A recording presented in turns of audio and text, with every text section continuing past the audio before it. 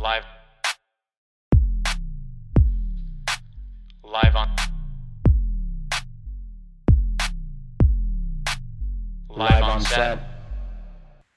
And welcome to episode 2 of Live on Set. My name is Austin Lee. I am the host of this podcast. Live on Set is the weekly pop culture podcast where I'm talking film, music, sports, television with friends, family, and people I meet along the way.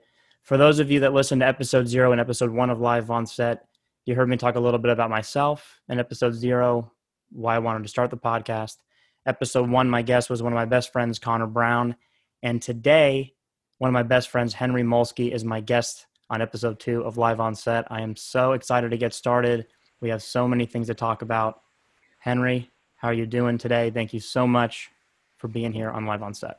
Thank you for having me. It has been a long time since you and I have been on not a podcast, but a radio show, which we'll talk a little bit more about here in just a few minutes. But I'm very happy to be here, very happy that this is getting off the ground.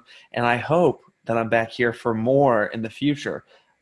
Don't cycle back through me for a while, though. Get some better people on after me. Oh, thank you for saying that. Yes, definitely. You and Connor will be recurring guests on the show. There are so many things that we mutually are a fan of, so many common interests, so many great stories that I cannot wait to talk about here on Live on Set. So let's start right with what you just said there. We had a radio show that we hosted together in college. Now, you were a year older than me, but we were both comm majors. So I talked a little bit in episode 0 about having the choice between a video and a radio practicum. We both chose radio. And for the last semester of college for you, we got to host a radio show together. So let's talk about it. Yeah, every word is true. No, my last semester of college, I took an astounding 11 credit hours, and two of those 11 credit hours were yoga.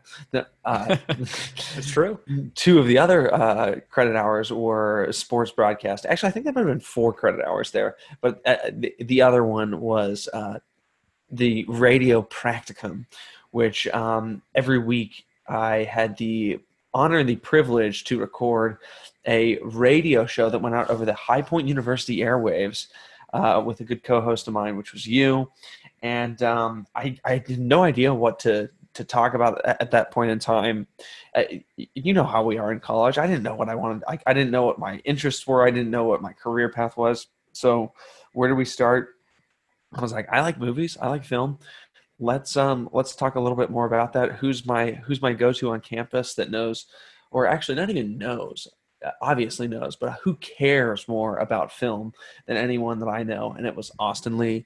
And that's where we started the Ski and Lee at the Movies podcast. Boy, on the fourth floor of the Communications and Nito Cubain School of Communications. Right.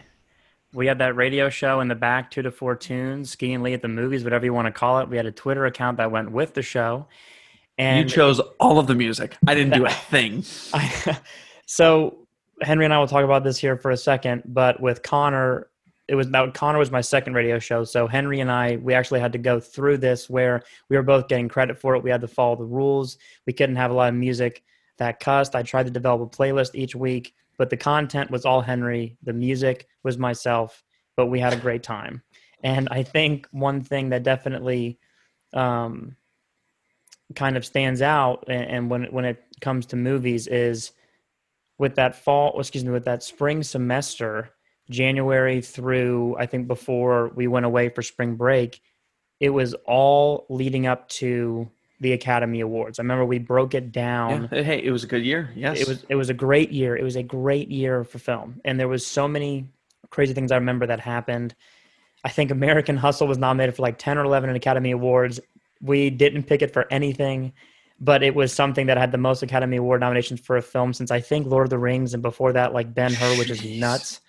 But there were so many interesting movies that we, not only as people that appreciate film, but so many movies that we went to see because we just wanted to see it. We weren't seeing it so we could talk about it on the show, which was great.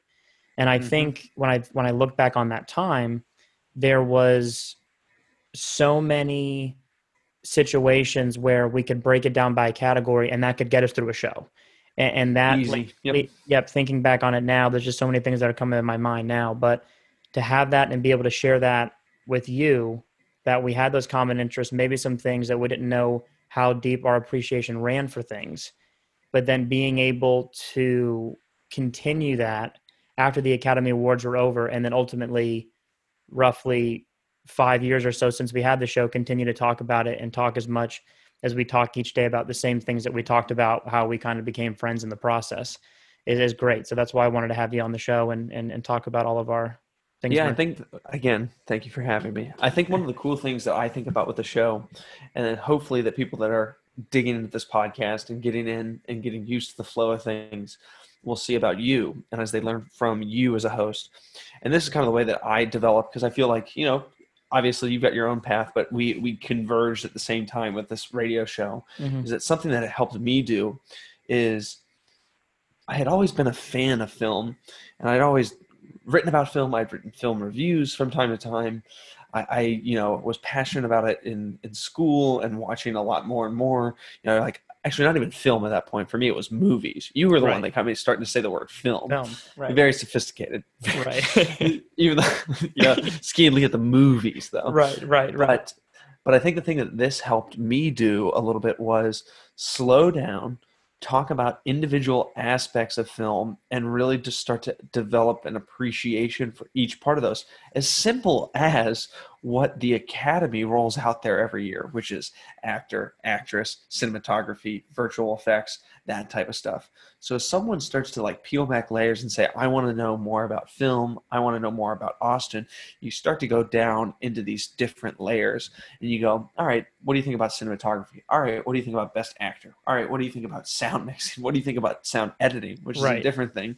But big time. I think that, so I think it's interesting that it was at that point, at least in my film appreciation cycle, that I was like, here's where I'm going to start to actually care about this thing and talk about it beyond just walking out of the movie and going you know what, that sounded really good, or I really like the music in that. It's so much more than that, and it can bring such a deeper level of appreciation of film, which I think is what you're going to show. There's so much more than just going to the movies, than just going there. There's different parts of it, and this is just one part. Yeah, no, absolutely. And one thing I wanted to touch on there is when it comes to actors, actresses, either lead or supporting, there's so many memorable roles that we talked about on the podcast, so many great performances that came before that, obviously historic, and then ones after that have just been just once in a lifetime performances that we've seen as fans of film, so to just take in those performances. But the one category that I really did not, I guess I would say, I didn't educate myself on, and it's something that I've been able to develop appreciation for, that I can definitely just pick one category and totally align it to you and thank you for it, is cinematography. And one person that we've talked about so often is Roger Deakins. So at the time that we had the podcast, he had been nominated for 14. Right. And so he had been nominated all those times, 10 plus times, 11 or 12. And then I think he's won to this day back to back for Blade Runner 2049 and then 1917. There were so many establishing shots when it came to cinematography that I didn't even. Yeah, that's a good point. When the I never talked about. We didn't. We really dove into establishing shots. Oh, big time.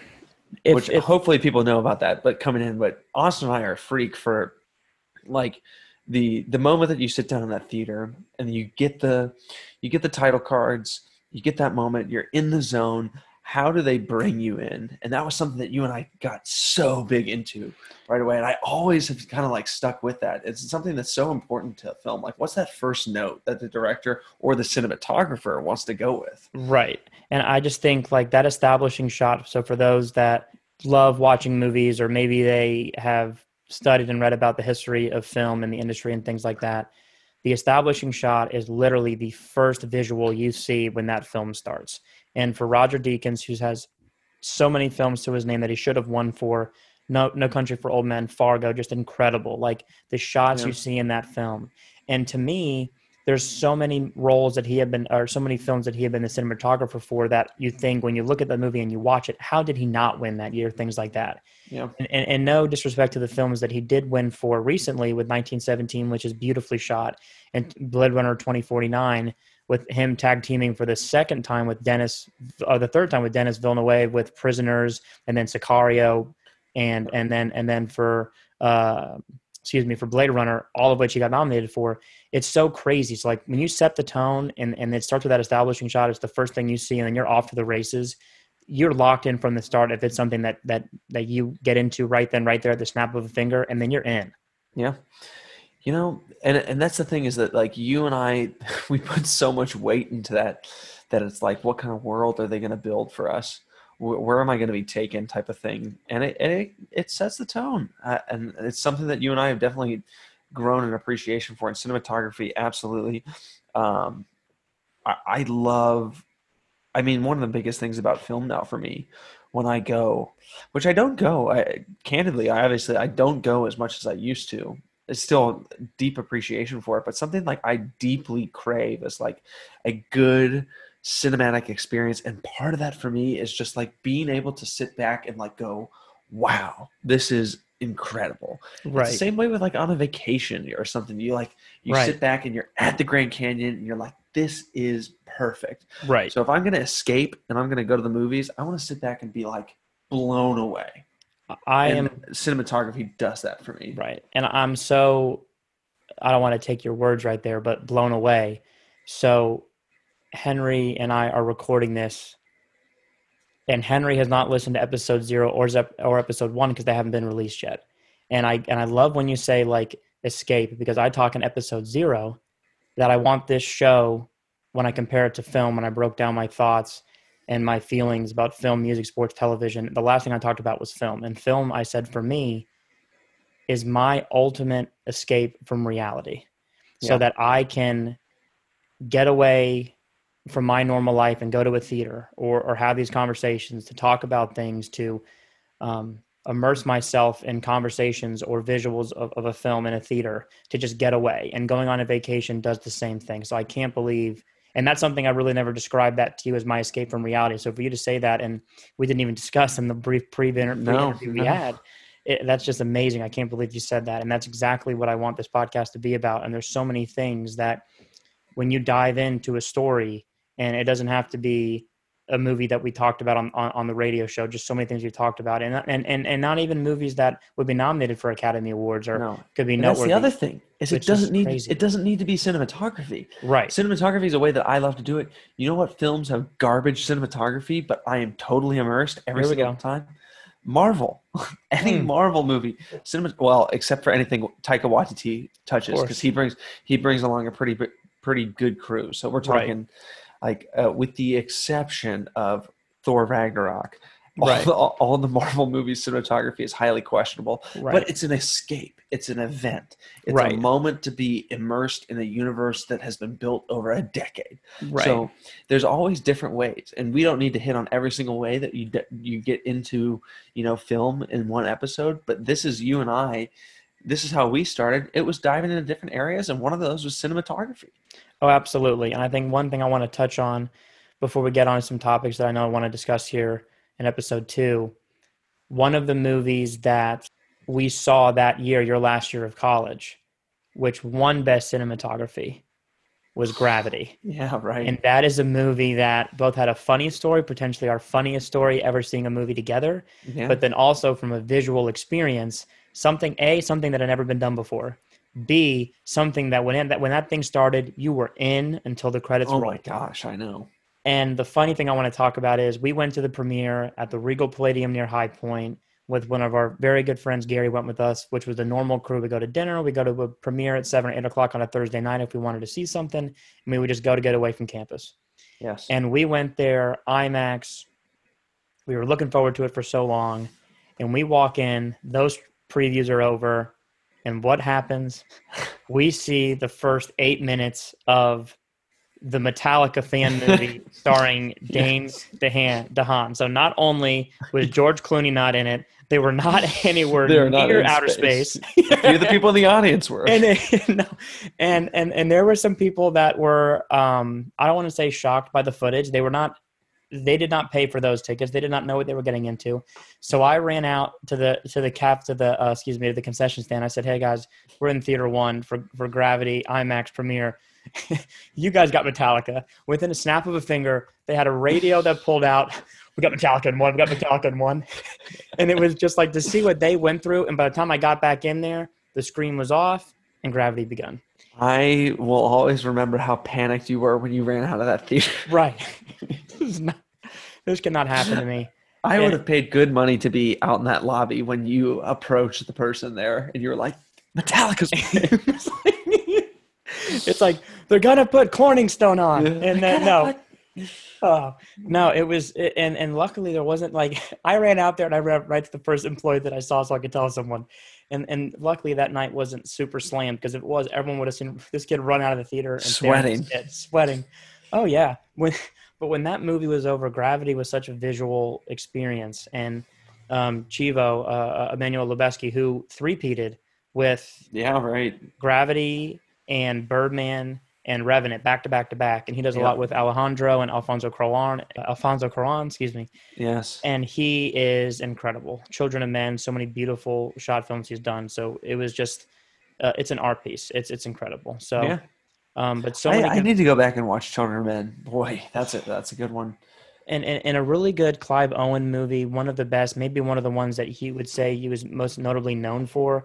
Someone who was I know was in the running for, I believe it was James Bond towards the end when are we going to bring Pierce Brosnan back for Die Another Day? Is it going to be someone else?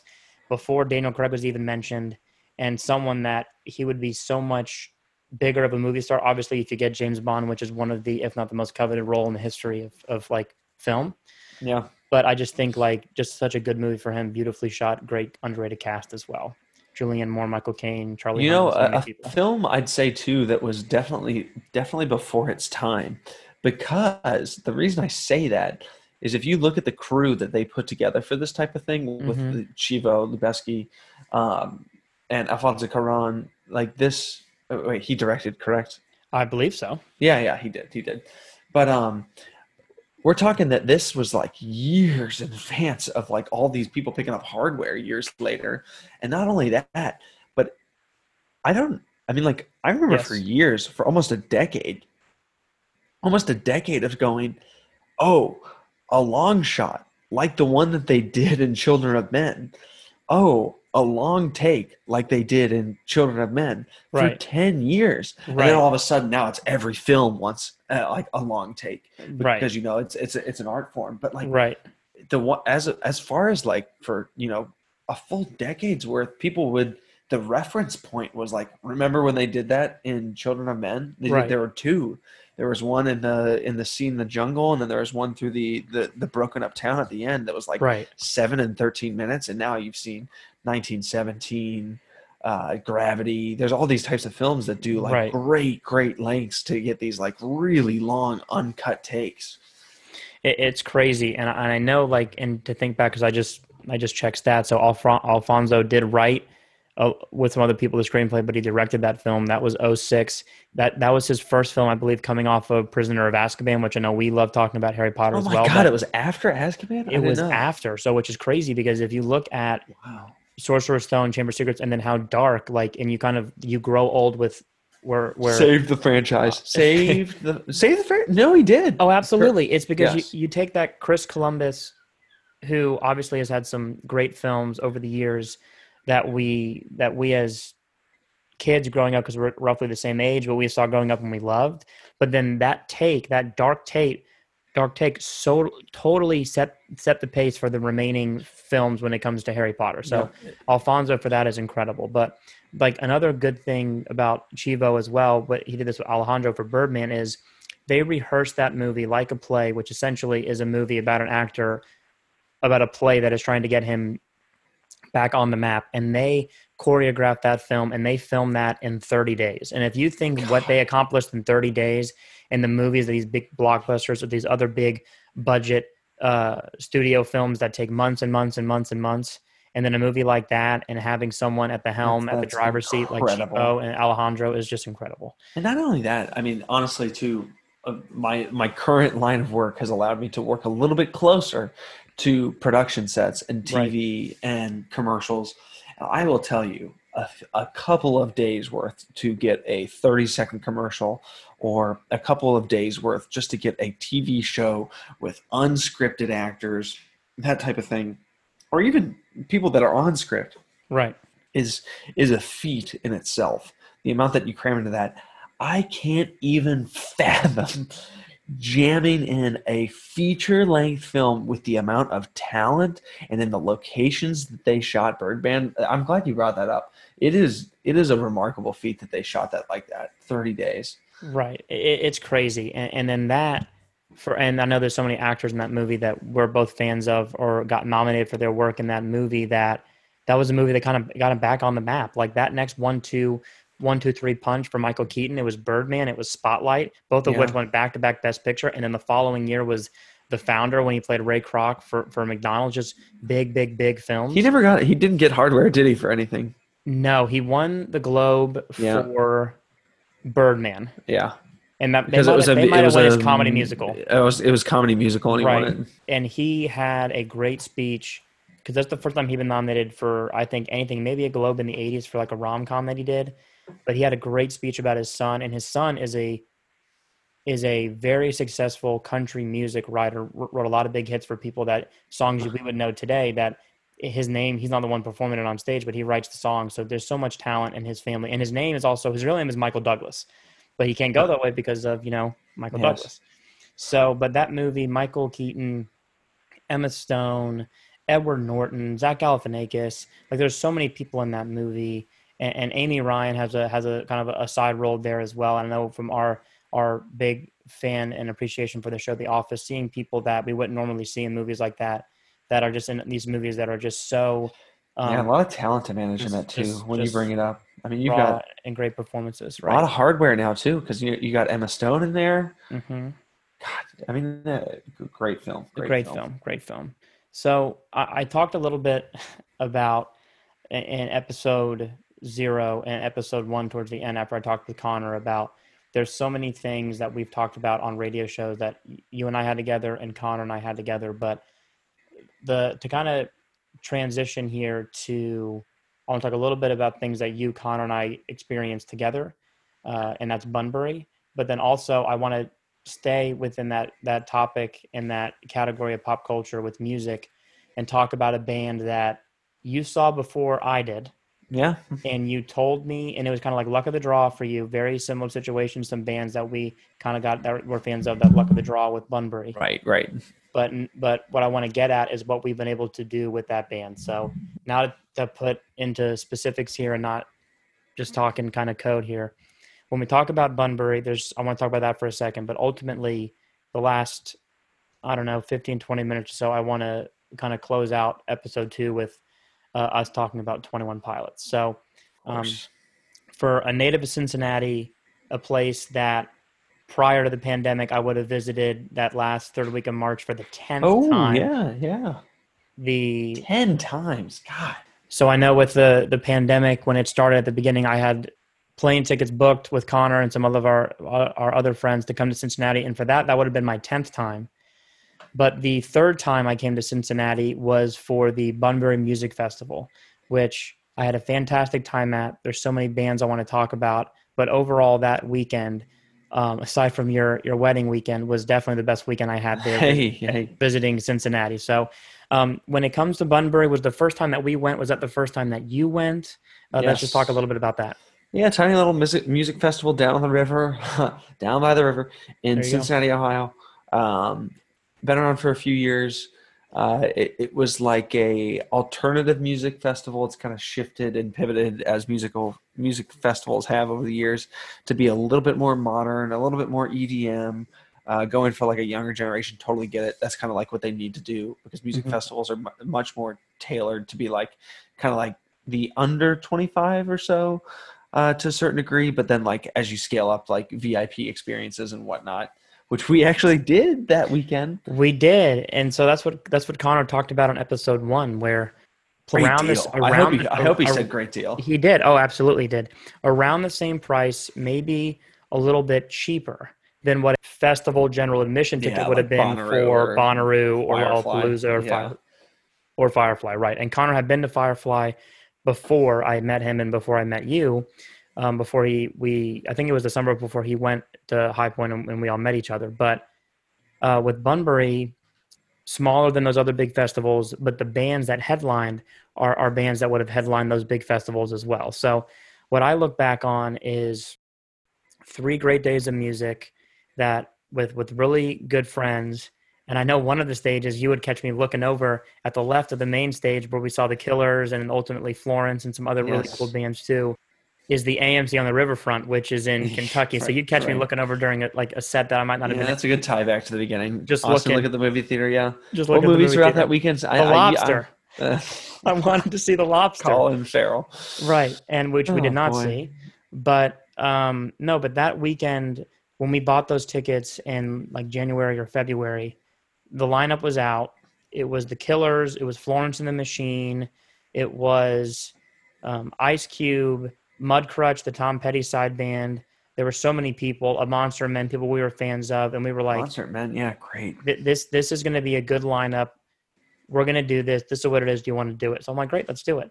Connor, I mean, I listened to the Killers a lot growing up. Connor had seen them a couple of times, and he was like, Austin, this is a no-brainer. We're going to do this. It's going to be great. They're a fantastic live band. I cannot wait. We got to do it. I'm like, all right, great, let's go. So the things that stood out for me were Friday night were the Killers. They were the headliner that night. The next night they were headlining Governor's Ball in New York. That night there was a Reds baseball game where they won, so there were fireworks going off. I was going to say, if you guys talked about that, sorry to repeat for people, but like that was one of the best festival experiences I've ever had. Right. Was the fireworks going off behind, is it Danny Flowers? What's his name? Brandon Flowers. Brandon Flowers. And it looks exactly like he's your doppelganger. Yeah, I know. He looks just like you. I know. But yeah, the fireworks going off behind Brandon Flowers, holy cow, what a memory for sure. And I just think like in terms, and Connor said it best, there's like, you'll know Mr. Brightside, you'll know so many other songs, Human, you'll know all the things that I've done, things like that.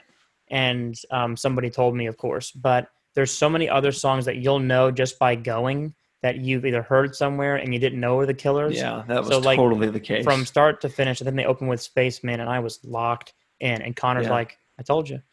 Yeah. And that band, that was the headliner of the first night. But we saw so many bands like Louis the Child, which I think there was 15 or 20 people. Oh my God, he was at 12:15. Yeah. Yeah, at 12:15, it was a 15-minute close. thing. He's getting close to top line stuff now. Oh, they're killing it right now. It's 2 guys, and they're killing it. And they had one song out called It's Strange, and that was their big song, and that was it. And then they've blown up, and it's great to see where they're at now and then be able to see them when there were people that probably didn't even enter the festival yet, and they were just kind of like waiting around for the bigger people. So that was great. But the one thing I want to talk about and kind of use as a transition here is you went to Lollapalooza.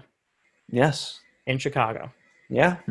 And you saw a band that did, now correct me if I'm wrong, for 21 Pilots, did they open the same day were they the act before you saw Florence? So I did do my research for this episode, Austin. So I did. I do have some stuff. It was August 2nd, 2015. I was at Lollapalooza in Chicago Sunday, and my wife was a very big Florence the Machine fan, big time. So like we were like sprinting to get on the rail at like 10 a.m. on Sunday to watch Florence. For sure. And we're like, this looks like a great day. I've heard good things about everyone that's before it. So like, I don't really care. Let's just get on the rail. I've heard good things about everyone. Starting the day, the first act was George Ezra, who was big that year for singing Budapest. Budapest. It was a great little set. He played a bunch of instruments, got to hear Budapest. Awesome.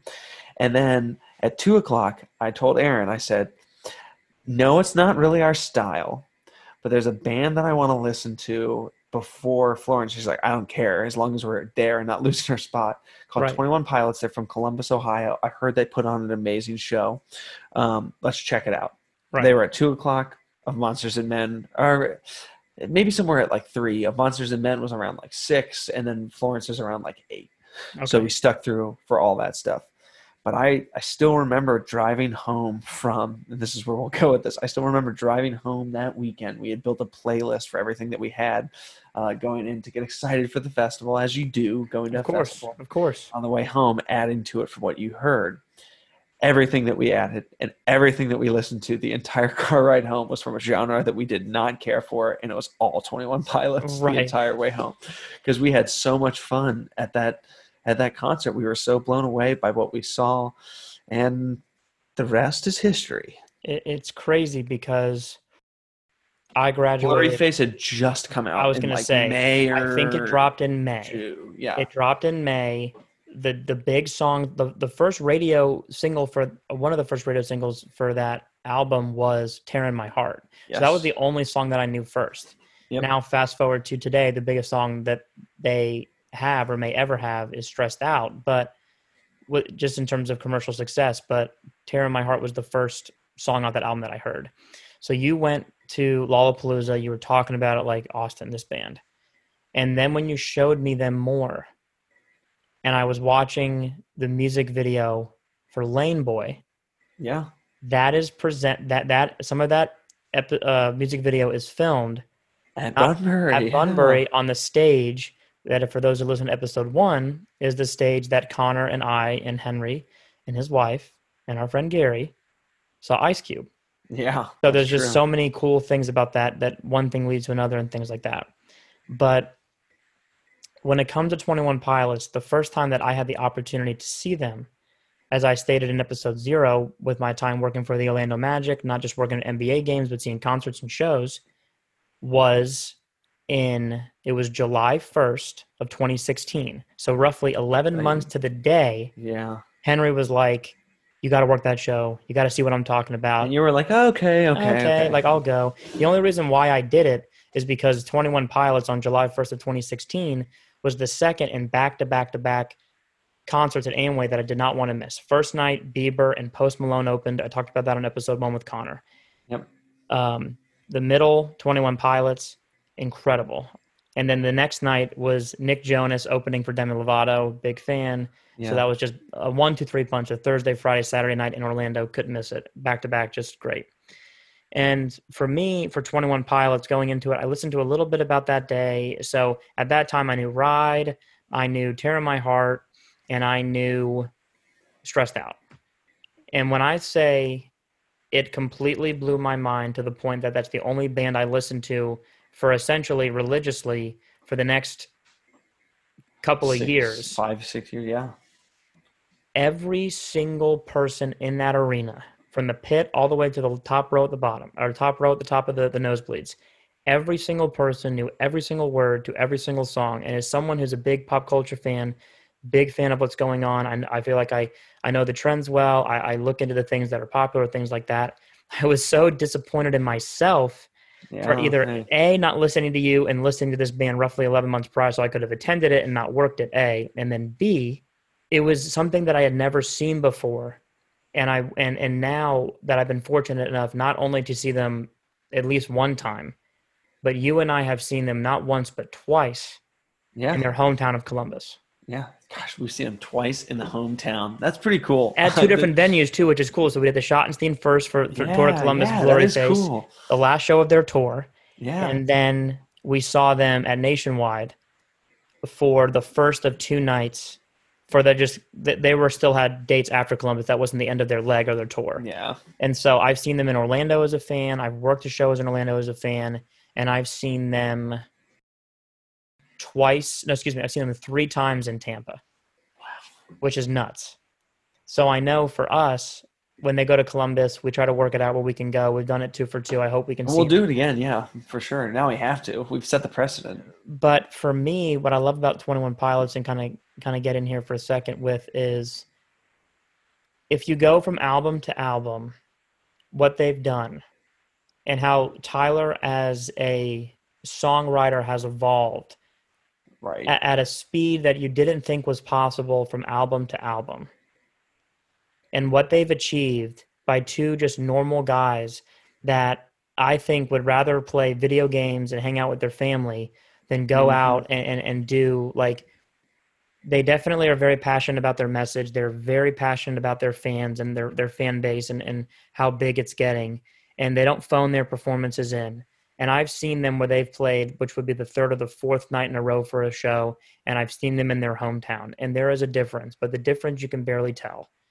And I just think that for a band that is doing so well to the point that I don't even know if they know how big of an impression they have on this generation, but people like Travis Scott and Billie Eilish and 21 Pilots, those three acts, those two solo guys in this band, they hold the youth of America in their hand.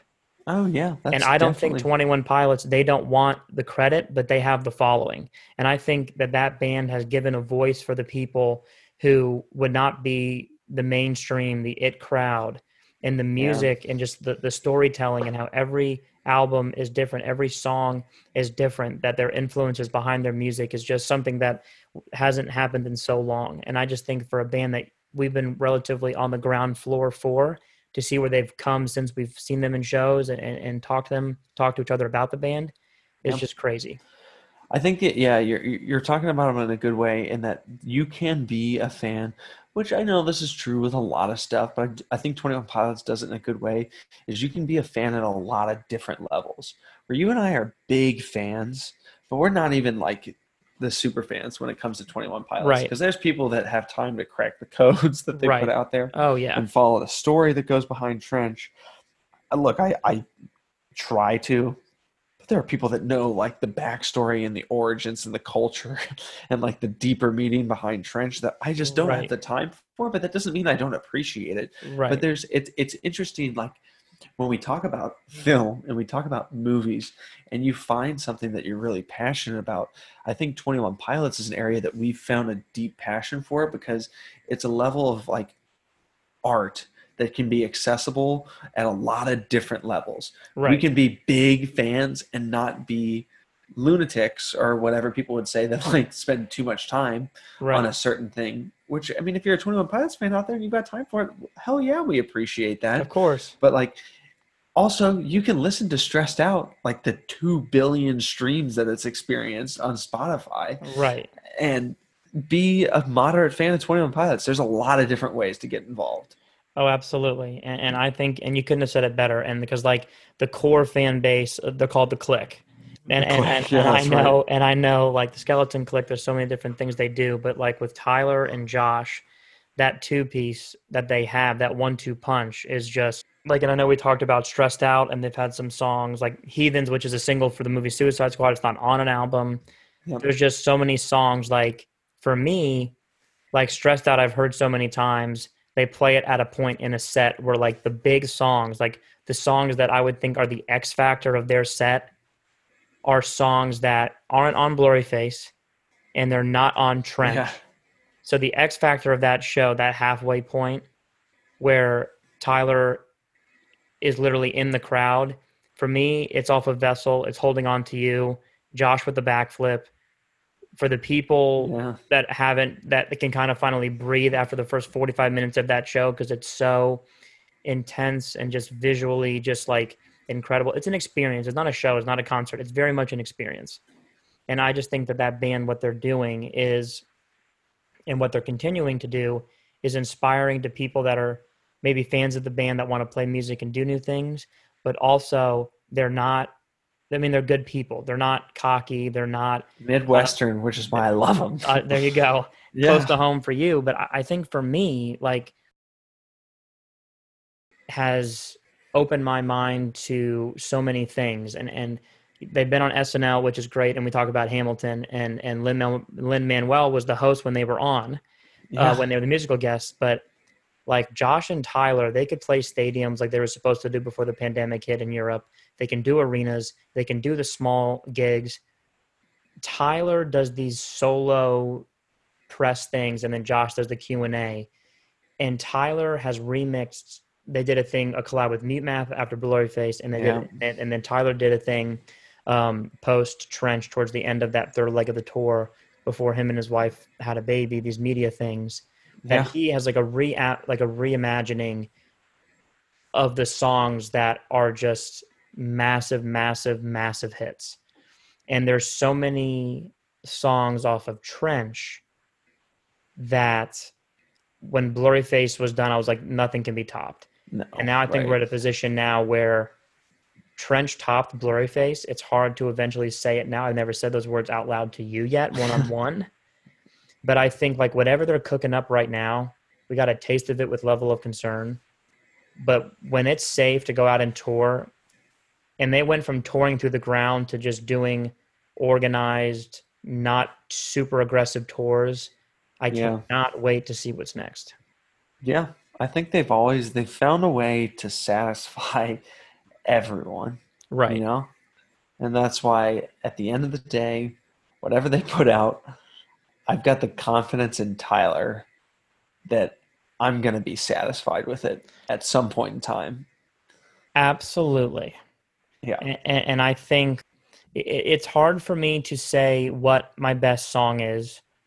And I know people who I know, and this is not a band that I would think that Tyler or Josh would have been inspired by, but I know a band that I'm going to mention here has the fan base has, it's different, and that's Dave Matthews Band. Like Dave Matthews, he plays deep cuts. That's a very much an experience. It's a 3-hour show. It's a constant jam session. Yeah. If they're lucky, the last song of the set could be Ants Marching or Crash Into Me or The Space Between, something like that.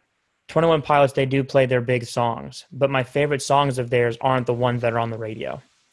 And I think like as time goes on, Heavy Dirty Soul was a fantastic opener with the Blurry Face era, and Jumpsuit was even better for the Trench era. So I know that Tyler, when he has that story to go from beginning to end, and how him and Josh come up with the set, what I'm so into is how there's no lull when he goes in between Blurry Face, where it's about a person, kind of like this being, and then Trench, he created this whole world. Right. And so I just can't, and I kind of went deep there for a second, but I just can't wait to see what's next. They're just incredible.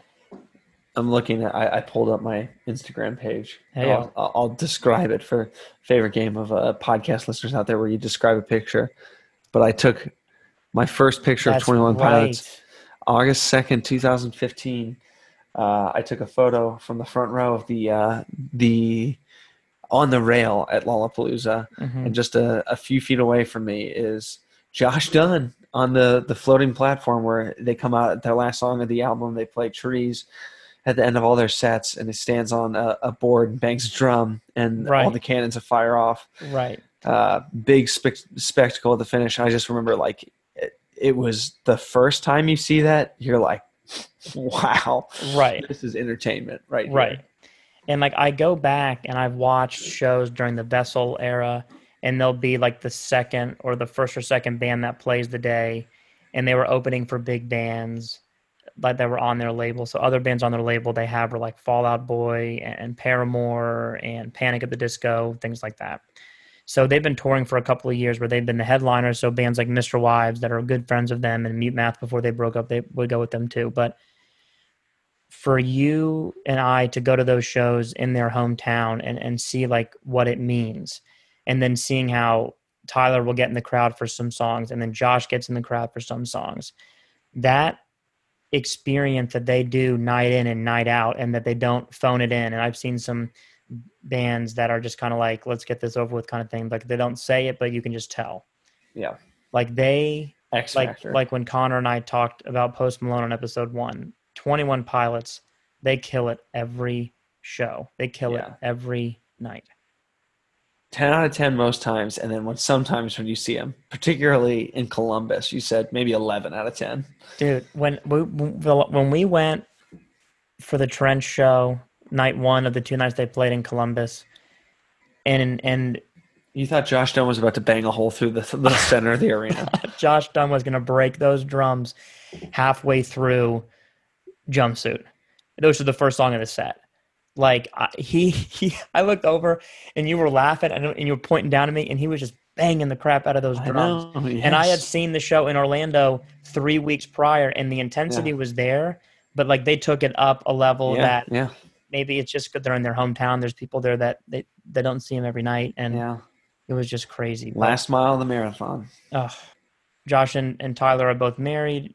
Tyler has a baby with his wife Jenna, and I just can't wait to see what happens. They were supposed to headline Bunbury this year, and I know that lineup. Yeah, that's I know they were supposed to be there. I think it was going to be the last night of the festival. It was their only Ohio show of 2020, which obviously got postponed. So they'll be back in 2021 in Bunbury. So maybe that's the next time we see them. If not, if they have a new album and they have a new touring cycle, we'll try to catch them in Columbus or maybe somewhere in Florida. But yeah, I think to tie things together here when it comes to 21 Pilots and music in general, but that band we talked about here the last 20 minutes or so, and then if you take the conversations we had on our radio show and the movies that we've talked about, the reason why I wanted to have Connor and Henry on these podcasts to be that 1-2 punch for me is all the stories that we have and all the common interests that we share together. And those topics that we've talked about in the first 2 episodes of the podcast here today, and the conversations that I look forward to having with my friends and family and people that I meet along the way, that's what this podcast is about. So, and I know that with the first 2 episodes, it's been great, and I can't wait for episode 3 and all the episodes that follow. So I guess for the music, Henry and I can't wait to see what 21 Pilots have next. Hey, yeah. Henry, why don't you tell us what's going on in Cincinnati? Tell what you got going on in the world, and then I'll close it out for us. Turn the mic over to me. I've got nothing going on. I've got a baby at home. I gotta keep this baby alive. No, Owen's doing great. Thank you for having me on. It's been a blast here. To the good people out there that want to follow me, I don't have anything interesting. I've got I do appear from time to time on Austin's podcast and also Connor Brown, which you're familiar with, on his WDW Opinion podcast, where we talk all things Disney over there. But really, I hope you guys enjoyed. Austin is one of my best good friends in the entire world, whose passion for life is only exceeded by his passion for film. So if you're passionate about film, you found a good place to dig in a little bit more with a fellow nut like Austin Lee. So Austin, thank you for having me. Great words by a great man. That is going to do it for us today on episode 2 of Live on Set. Big thanks to Henry. Check us out at Live on Set Pod on Instagram, or at my personal Instagram handle @_Austin M. Lee _. Those are the 2 Instagram accounts. You're going to get all the alerts, all the news when it comes to Live on Set, and that's how we're going to do it. Thank you, Henry. Episode 2 is in the books. That is it for us today. We will see you next week for episode 3 when I have my cousin Brendan on, where we talk about college sports, what the college football season may look like, what's going on in the NBA bubble. That's it for Live on Set, guys. Much love always. Thanks for listening, and we will see you next time.